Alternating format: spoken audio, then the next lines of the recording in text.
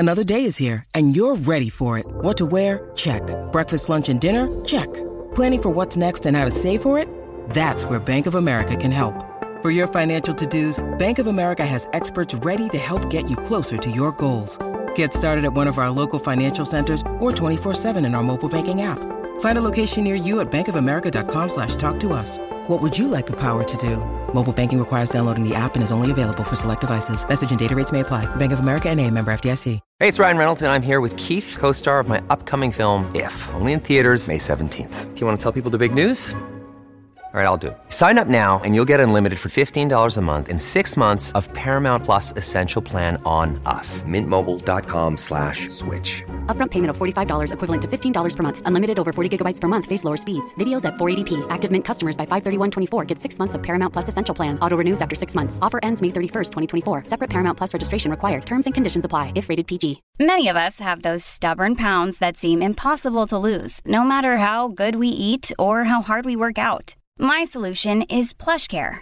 PlushCare is a leading telehealth provider with doctors who are there for you day and night to partner with you in your weight loss journey. They can prescribe FDA-approved weight loss medications like Wegovy and Zepbound for those who qualify.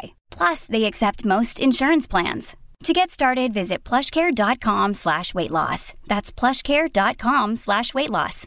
Hello, Joe here. You're about to hear an interview with Motherwell's Head of Sports Science, Andy Boles. A part of this chat appeared in The Scotsman, but here's a full interview where we talk about the impact of the football shutdown, easing the players back to football fitness, injury concerns, those weird GPS bra things players wear, and Andy's match-ready fitness business. Also, it should be said, this was recorded before Richard Tate left the club.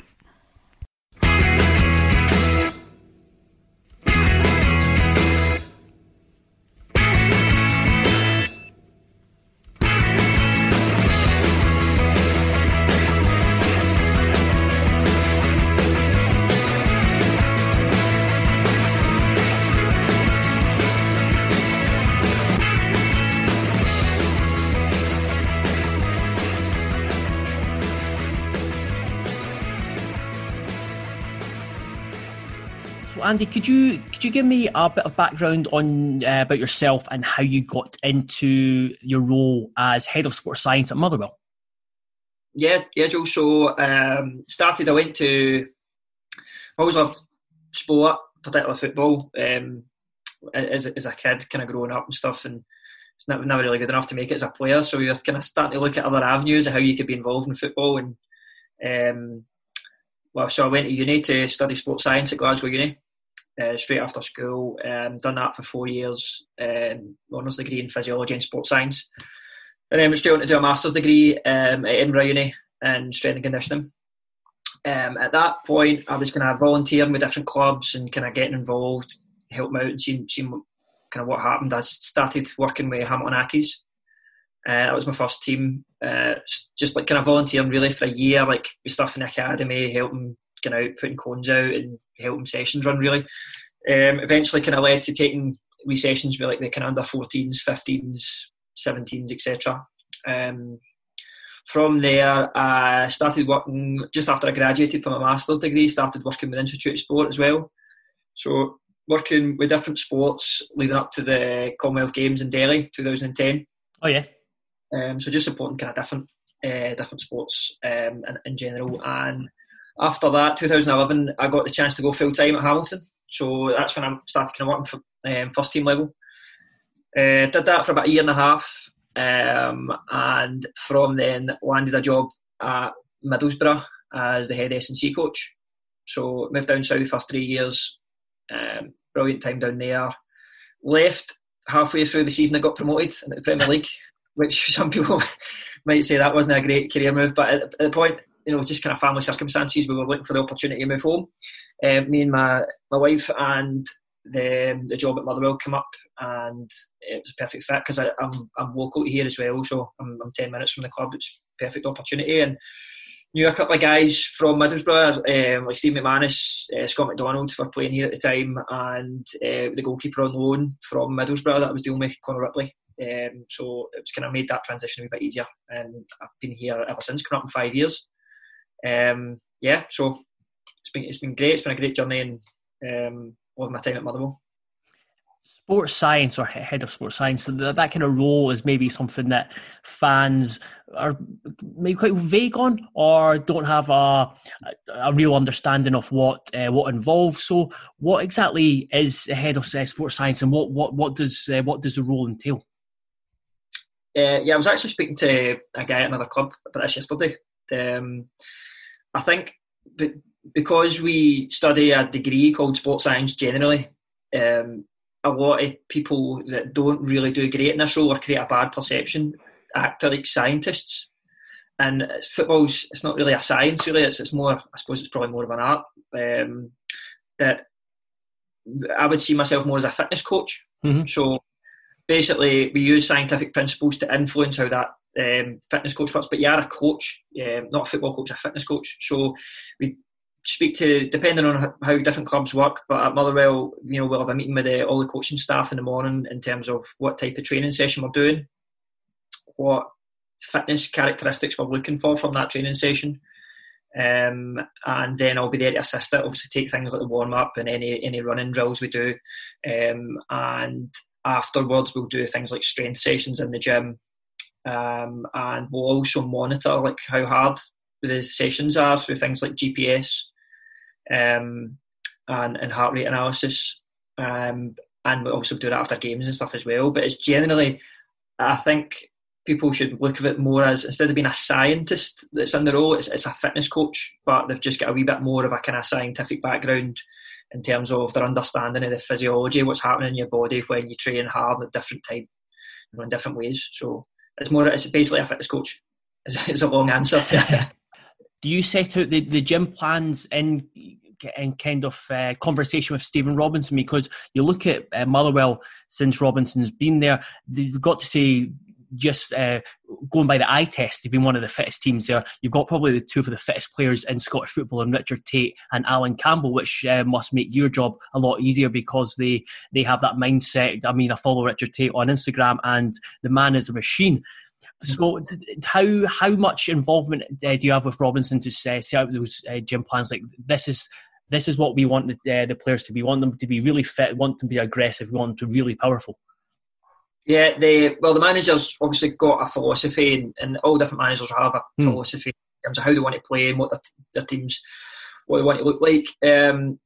Obviously, when I first joined the club, Stephen was the assistant manager, so I've known him for 5 years. We built up a great trust over that time, and he's been brilliant with me. So basically, he allows me to kind of look, especially all the gym stuff, just wants the players to be as powerful and as strong as possible, but really that's up to me to work out what's the best way of doing that.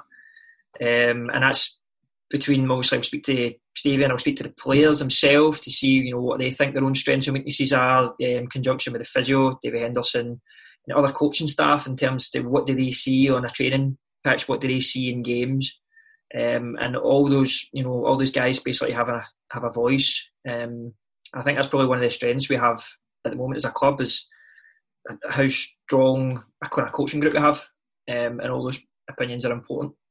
But yeah, I suppose the manager kind of dictates how he wants the team to play, and from that really it's up to me to try and work out what's the best way to do that.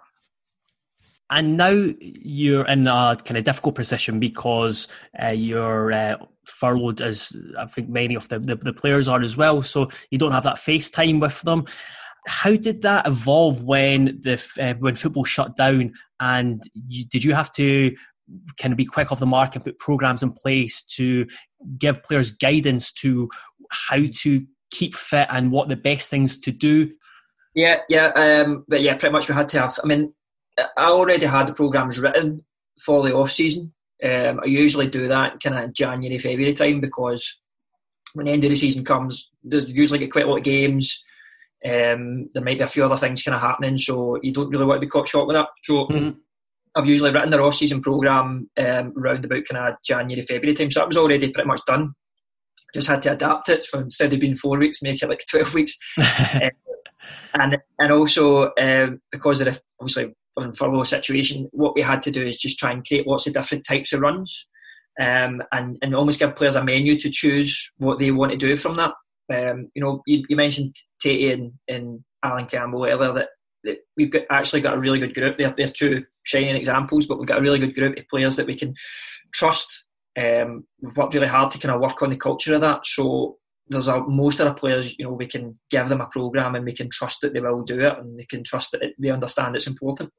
It probably all comes from the manager kind of harping on at them all the time, to be fair. But so what we've done is we've kind of given them a menu that I think important. A lot of guys traditionally make an off season just do, get out and do a couple of runs in the road, maybe a couple of 5Ks, 10Ks if they're feeling if they want to push it a wee bit. But what we've tried to do is create different runs that target different energy systems. So the players don't need to think about things like that too much. We're not trying to educate them as scientists or anything, but what we try and do is make sure they're hitting aerobic pathways, make sure they're trying to hit high intensity work, they're hitting some power and explosive work. And that is what I find with some people that struggle when they come back in pre-season, people that have only done maybe the one type of run and they've only really worked one energy system. They think they've done loads, but they've maybe run loads of 5Ks, but as soon as they try and change direction or run at a high speed, they really, really struggle physically. So we've tried to give them a kind of wide variety of stuff that they can pick from, and hopefully that should just give them a kind of wee dose of everything that when they come back, they should be in decent condition. Yeah, because you touched on it there about the players running just like some players may just fall into the trap of doing one run. We've obviously had the kind of the fitness challenges we've seen across the shutdown, which is great because it has encouraged people to get out there, be really competitive. But was that the major concern, that they would just be doing one thing, so when they do come back, they're at a higher risk of injury?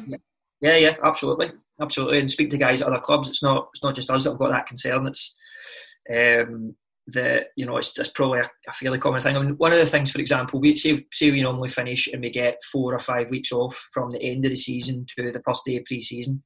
We'll still be really light. We won't do a lot of ball striking really early on. We'll do kind of small passing drills where they'll maybe pass the ball 10 yards or whatever, but we won't do any kind of 40, 50 yard strikes of the ball early on, because their hip flexors and their groins won't have done much of that for the past 4 weeks. But now we're looking at that being 12 weeks, maybe longer, 15 weeks. So obviously we're going to have to be really mindful when we get back that we're going to have to watch what we're doing. So one of the things that a lot of the drills that we've put out have got a ball involved in them. They might not be able to do passing drills, etc., but they might be able to do a bit of dribbling and maybe strike it off a wall and receive it again. So these things like that can make it, we can do things earlier on, if that makes sense. Yeah. We're going to be, if we're talking about going back in mid-June, and for what I hear, the SPL think that there's going to be games at the start of August, and that's going to be a really quick turnaround.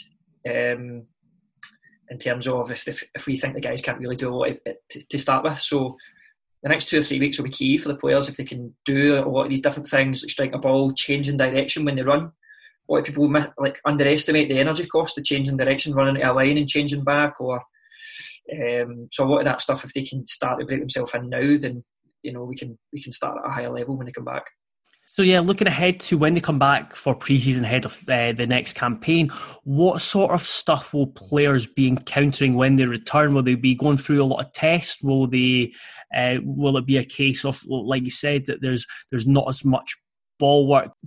Well, we would normally use the ball in as much conditioning work as we can to start with. And we'll probably still do that, but it will just be in smaller, from what you see at the TV and what you hear what's happening in the Premier League, and is that people working in groups of 4 or 5 rather than just one big group, and that will just have its challenges in terms of what we try to do is a lot of our conditioning work is we'll try and implement a tactical element into it as well, so that as the players are getting fitter physiologically, they're having to make decisions, and a lot of that is reflected on like the team shape and the play games at the weekend.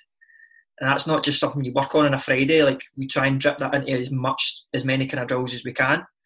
That's going to be a challenge to do, because when we come back pre-season, we're not going to be able to work in maybe groups of 4 or 5. So, but in terms of when we first get back, we'll probably we'll be looking at doing a couple of lower key sessions to start with before we do any maximal testing, because the players have been off for so long.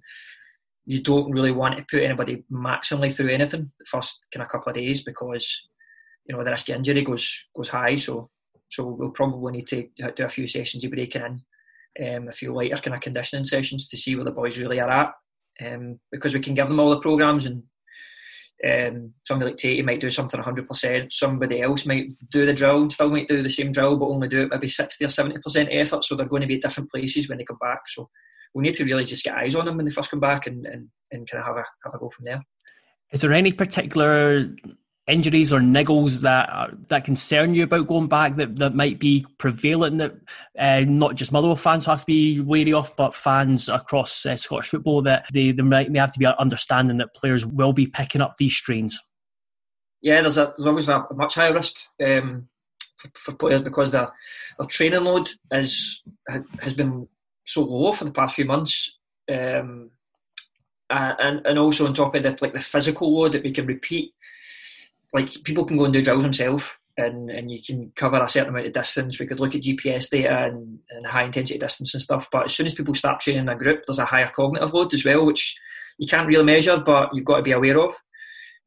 Lots of other people kind of about, people changing direction around about you and all those sort of things that will increase the injury risk as well. So I think in general there's probably a higher risk of all injuries, to be honest, anything from like muscle injuries from overloading those muscles to ankle injuries by people's proprioception, but being off because they've not really moved the same way in a while. But to be honest, at Motherwell we've been really lucky the last kind of 2 or 3 pre-seasons since the gaffer's been here. With as a fitness coach, you really need coaching staff that will have in their mind that it's important they're fit for the first game of the season. They don't have to be fit after week 1. They don't have to be fit really after week 2, depending on what your game schedule is, obviously. But you need to be fit for the first game of the season. And I think what's the reason we've been really successful in getting players fit and not having many injuries is that the coaches haven't been, right, okay, let's get everybody and absolutely beast them in the first week, or batter them in the second week, and then getting nervous because they feel they haven't done enough work. So that makes my job as a fitness coach a lot easier, because the coaches are willing to progressively load the players, that helps massively with keeping those injuries down. I've seen you mentioned GPS, and I've seen that, and seen a lot of footballers mention that in interviews they've done about having these GPS trackers and having kind of that accountability and sending it back to the club. What do the GPS tell you, and are these the sort of bras that we see footballers wear? I'm sure Motherwell, and I've seen there's certainly a few teams in Scottish Premiership who have that kind of that strapping or bra below their top. Yeah, that's what the GPS is. So that basically works the same way as your phone's GPS works, or your car's, just a lot more accurate. So they track the players' movement on the pitch or whatever they're doing, wherever they're working. So you'll get loads of metrics back based on things like total distance, so the amount of distance they've actually just covered in a session. And then we'll look at things like high intensity distance. So that is the distance they cover while running faster than a certain speed. Mm-hmm. Generally it's 19.8 kilometres an hour. So that will just accumulate all the distance they spend covering over 19.8 kilometres an hour within a session. So that can give you not just an idea of something, because somebody might have covered 5k in a training session and done no high intensity distance, and somebody else might have covered 5k in a session, or even less than 5k, but covered like 1,000 metres high intensity distance. So like you have to kind of split the speed zones down to get an idea of how hard somebody's worked. If that makes sense? Yeah. You also get things like accelerations and decelerations. So for example, your fullbacks and your wide players will probably cover a lot of high intensity distance in position specific drills, because basically they've got a lot of speed and a lot of distance to open their legs out, so they get to those higher speeds quicker, whereas like central midfield players, for example, centre halves, they might not really be covering as much distance sprinting, but what they'll do is they'll accelerate and decelerate and change direction maybe more than other people will. So we'll have a look at that, and obviously what we've done over the past kind of 4 years since we've had a GPS system in is we've built profiles for all our players. So we know roughly in a game what distance Alan Campbell covers, how much high intensity distance he covers, what's his accelerations, decelerations, and loads of other stuff. So from that we can actually look at what they're training profile looks like, and make sure we're hitting all those sort of metrics in the training. Because the ultimate thing really is, it's not to get somebody, as fit. Like, it's not really to get somebody to pass a bleep test and get as high a score on a bleep test as possible. It's not really to get them to run a 5K as fast as possible. It's to get them to be as fit to reproduce that in a game as possible. So that's why we always try, and a lot of people now are looking at what people do in games and trying to replicate that. You talked about the difference between the accelerations or the distance for fullbacks and wingers to cover as compared to maybe centre-backs or centre midfielders. Do you tailor programmes depending on position? Yeah, well, a lot of our conditioning work is done in like kind of shape-based drills. So we, the coaches are excellent here. Obviously with the gaffer, but Boles and Moros as well, just about kind of coming up with conditioning drills based around positions. So instead of just kind of running in straight lines, we will do some of that, but a lot of what we do is based around, okay, tactically, this is what we want our team to do, and people do conditioning work based around that. So naturally, they reproduce the amount of work, the type of work that they're going to have to do on a Saturday. So yeah, we do tailor that. Their strength programs are tailored to what they like physiologically as well, and what the demands of their position are. So I think we're seeing the benefits of that as well. Looking at everybody in individual levels has really helped us in the past kind of few years. There's been a lot of discussion, not so much in Scottish football now because the Premiership has been terminated, and there's not going to be the return to the current campaign, but England might be doing so, and there was chat in Scotland before. But how long do you think it will take players to get back to football fitness or match fitness, ready to play games? That's a tough question. I think a lot of it depends on what they're like when they come back.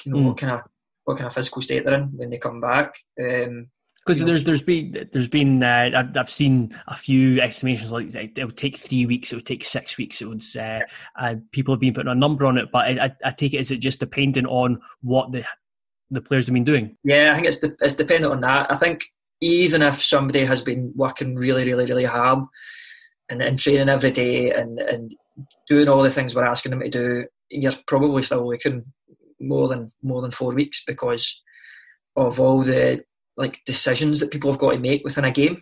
Mm-hmm. That it's just impossible to condition that when you're working yourself. That intensity, working at that intensity of a game, even having the resilience to be kicked quite a few times in a game and not be able to pick up injuries. I know that sounds really unscientific, but all these wee things make a difference. So unless you're, obviously you can't because you're socially distancing, but unless you're down the park getting somebody to kick you, and you can't really condition that apart from through training.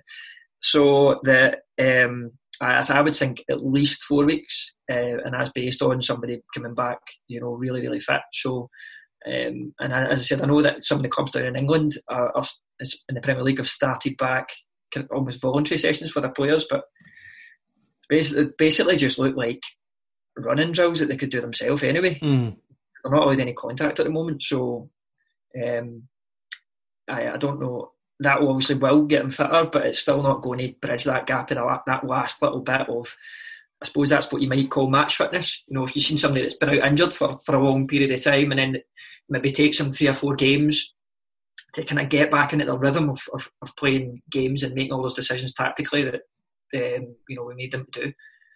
The only advantage now is, or the only way you might not see it so much, is that everybody's in the same boat. Mm-hmm. So it's not like you're not like a player that's come back from injury and that everybody else has been flying for 3 or 4 months and you're trying to kind of get into that rhythm, that everybody else is going to be in the same position. So you might not see it as much. But the standard might be terrible for the first. Aside from the coronavirus pandemic, is a thing that is talked about a lot in football and mentioned, having football fitness or match sharpness. So obviously you can be fit and then, like you said, with an injury and come back. Is that the case? And does it take some players longer than others, or is it again dependent on the individual to get back up to what we'd call 100% fitness or full speed? Yeah, again, it's such a, you don't really hear a lot of sports science people talking about it, because generally we only like to talk about things we can measure. There's obviously millions of things we can't measure, but yeah, just going from my experience, yeah, you can tell when some people might just naturally be ready to come back. Some people it takes a bit longer, yeah. But as I said, a lot of those kind of little things about like decision making are probably those things that are really hard to condition in the rehab. What we'll do with somebody who's been out a long time is we'll obviously have their GPS profile of what they would normally do in a game, what they would normally do in a week's training.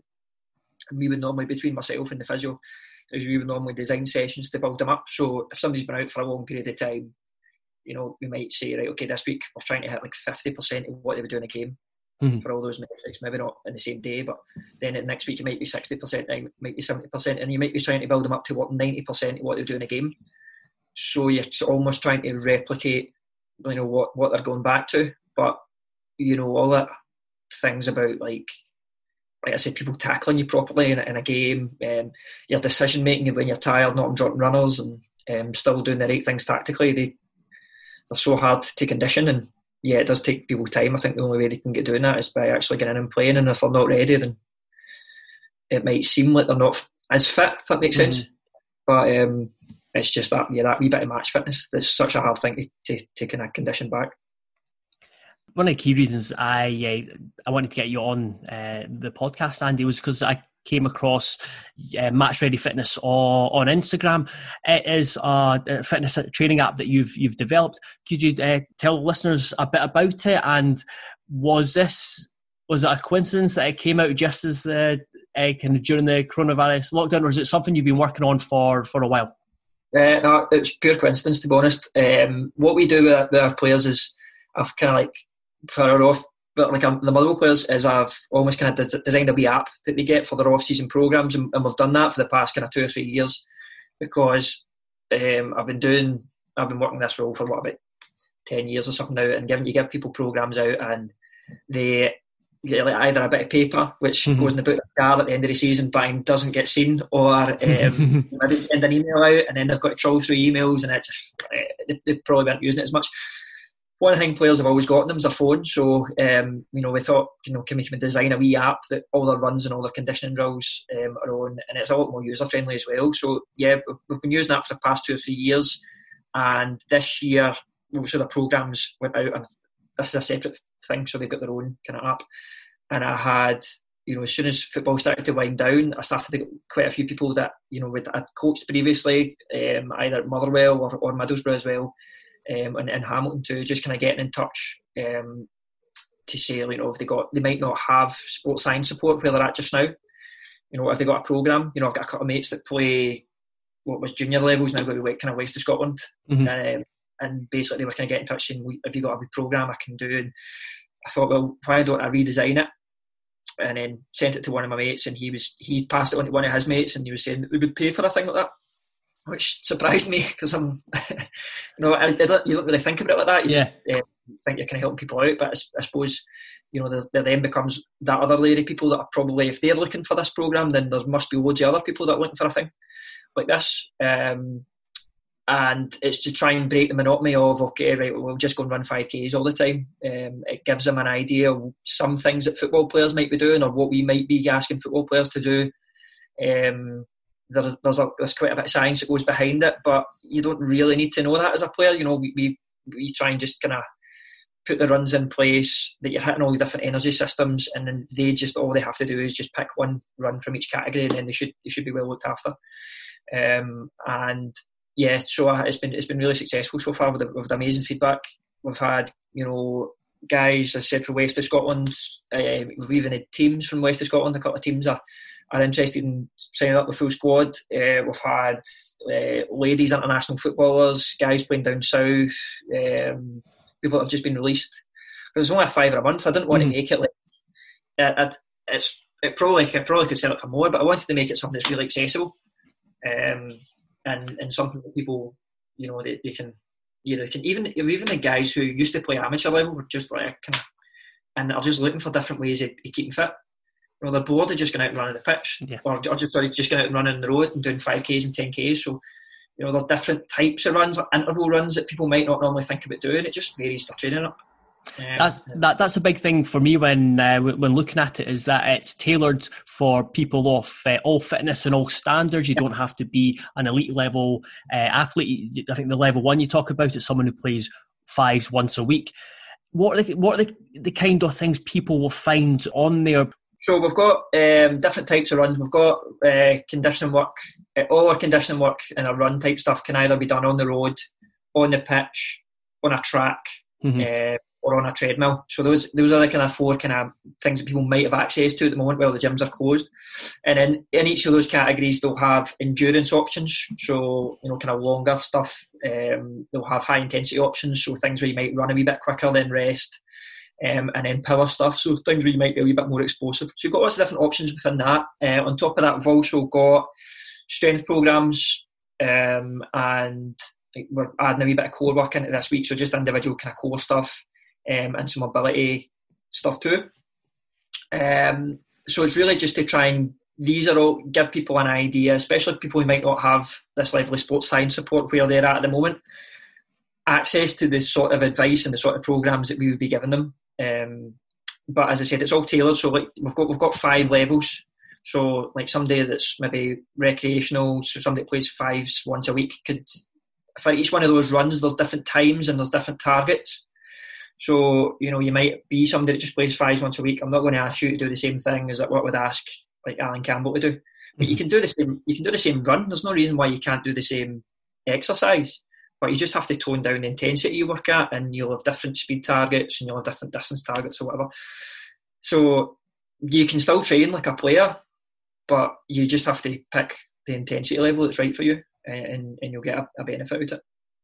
As I say, there's strength work there, but there's injury prevention stuff in now as well. So maybe guys that play amateur, maybe continuing to get hamstring injuries. There's exercises that are there. And when the lockdown ends, whenever that will be, and when people are allowed to do gym work, the amount of stuff we can add to it is going to be huge. I don't want to add in loads of things just now that people can't do.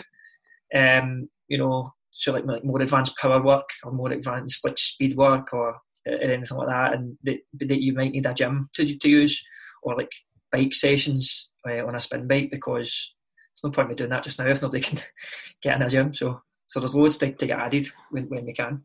How important is injury prevention, and what are the kind of stuff that people should be doing, especially those who have taken back to the roads and running 5 and 10Ks?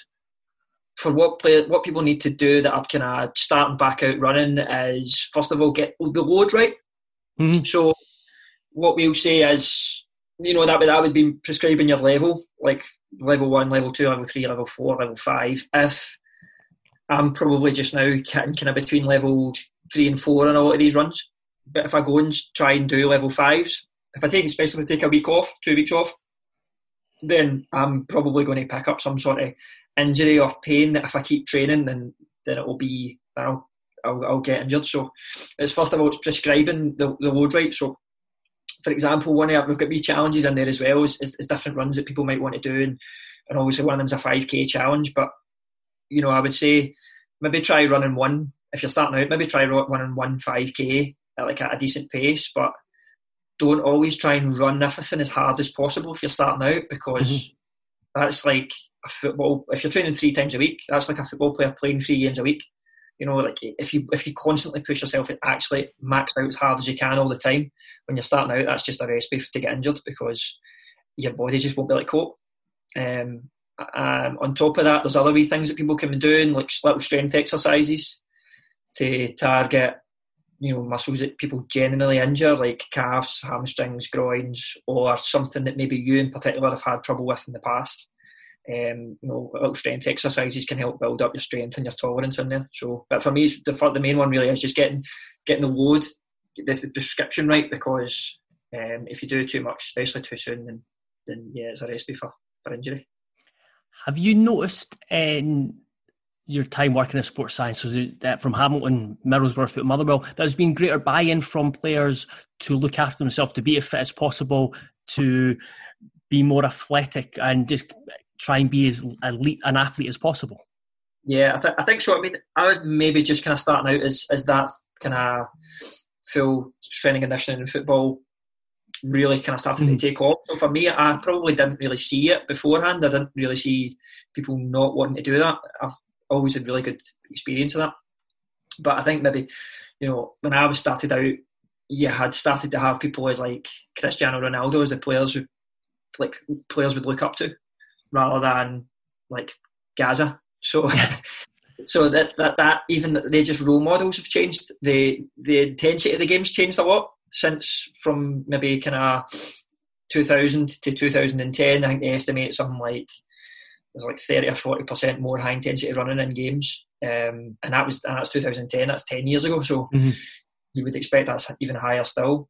That people generally the game is more athletic now. That I think people just realise the importance of it. I said, but I've never really had a problem. I've always been lucky enough to have groups of guys that wanted to work and push and find kind of new ways of trying to achieve a level. Almost like I'd say lucky, but not in the sense that I've worked the clubs I've worked at. There's always players that want to push to the next level. If that makes sense. Like at Hamilton, we had a lot of young players who wanted to push on and kick on and go to a bigger club. So they had that determination. And Motherwell obviously have got the same just now. We've been really successful in kind of moving players on to bigger clubs the past few years, but that might just be the situation in the club we're in. People are at Motherwell, but they want to go to bigger clubs. So they're willing to work harder to push themselves to get to that level. So I don't know if that's me lucky, not working for a huge club or not. But my job easier anyway.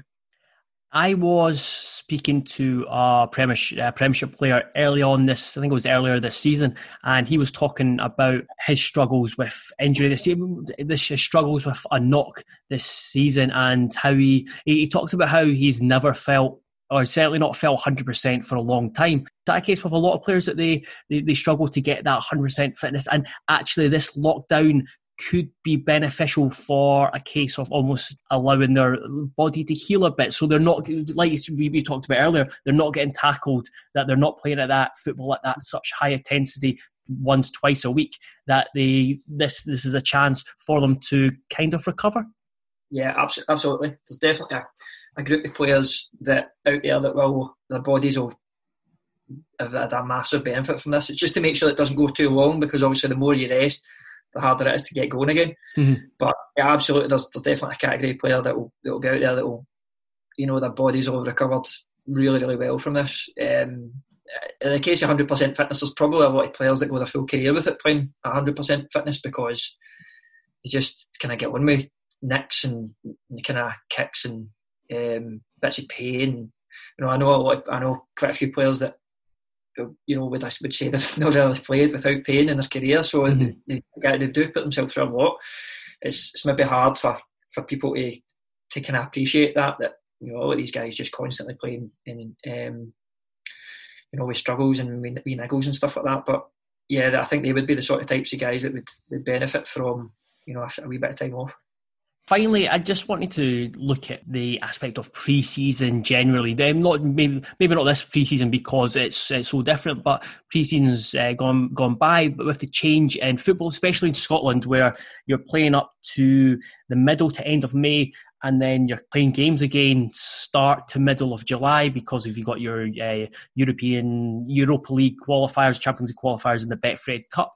How difficult is that, both on the players and yourself, for that for such a quick turnaround? Because again, going back a fair bit now, you had players who were able to kind of step away for 6-7 weeks. Now it's a case of 2-3 weeks. Is that enough time for players?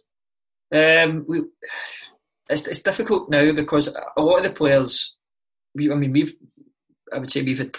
quite well. We've not had many injuries the last few pre-seasons, and always qualified for a Betfred thing, so I started okay relatively. But it is a short turnaround. I think the teams that play in European games have probably got it even tougher. With their qualifiers so early, and then they generally might be the guys that are involved in cup finals as well, so their season might be a wee bit longer. It's really difficult. But people, my experience now, even speaking to older pros or guys that used to work in a club before people were really into looking after themselves physically, that you just touched on a minute ago, the guys stay in so much better condition in the off season they might take a week off of doing nothing, but they generally want to start working after that second week. I've a lot of players that, if we've got 6 weeks off, I might recommend that they take a week off of doing nothing, then a week, this isn't the off season. Yeah. When it's finished. A week of doing nothing, and then a week of like light activity, so like a wee bike ride or playing a bit of golf or whatever.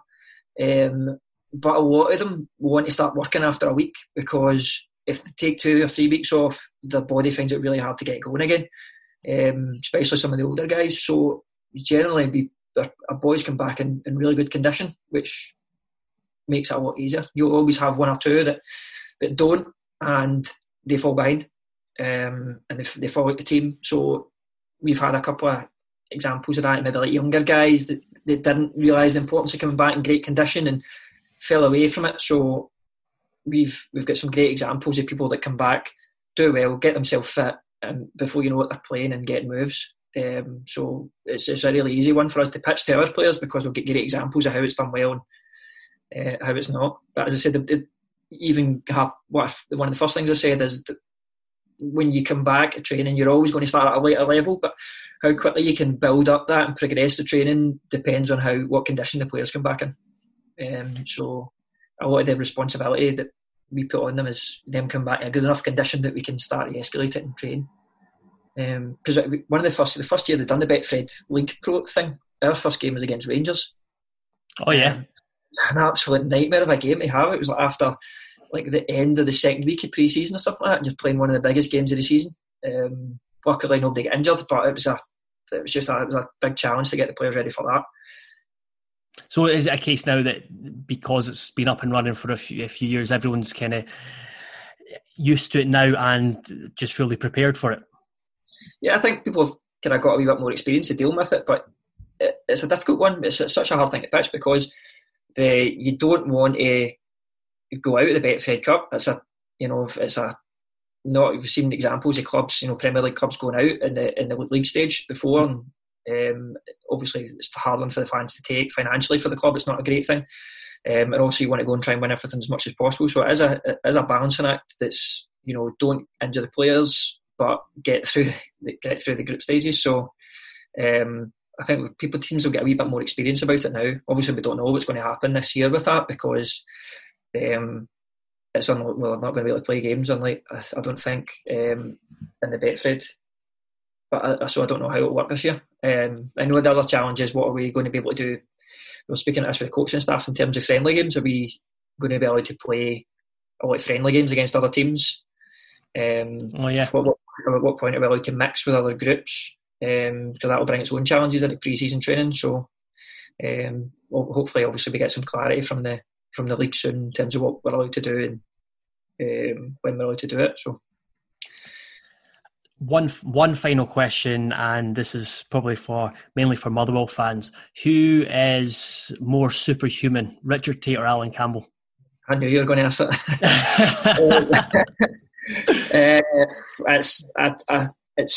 I couldn't pick. Between the two of them are incredible. We've got loads of other guys as well. To be fair, Liam Grimshaw's a machine. I don't really want to get through him then leave anybody out, but we've got loads. That makes my job really easy. But the one Tate is brilliant because he sets the tone and does everything we do. And like you follow him on Instagram, how hard he works. But Alan, especially because he's for somebody so young to have that professionalism about them, it's not something you see very often. And for somebody so young to lead by example, he was a positive example for everybody in the club, even really before he broke into the first team, became a first team regular. So, yeah, I remember reading an interview with, it might have been Chris Cadden, it might have been someone else, and they talked about Alan Campbell, how he was always like the first in the gym, and when he would finish a session and he would go back in the gym, he would always want to have the most push-ups, he would always want to run the fastest, the quickest. It just seemed ingrained in him. Yeah, that's it. And that sets the tone for everything we are trying to do as a club. All these things are easy to see physically, but on top of that, he's working a lot on his game and on the pitch and trying to add goals to his game. So he's not just doing the minimum of training and walking off. But I think that ties to that.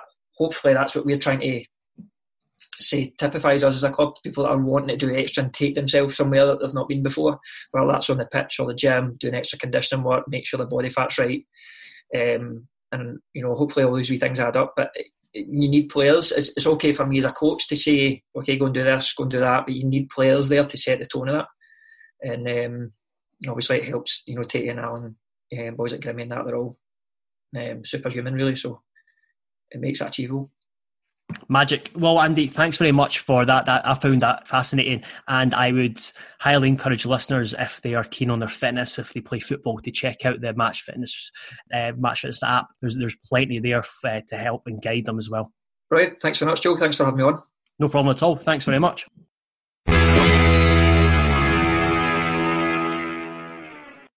Sports Social Podcast Network.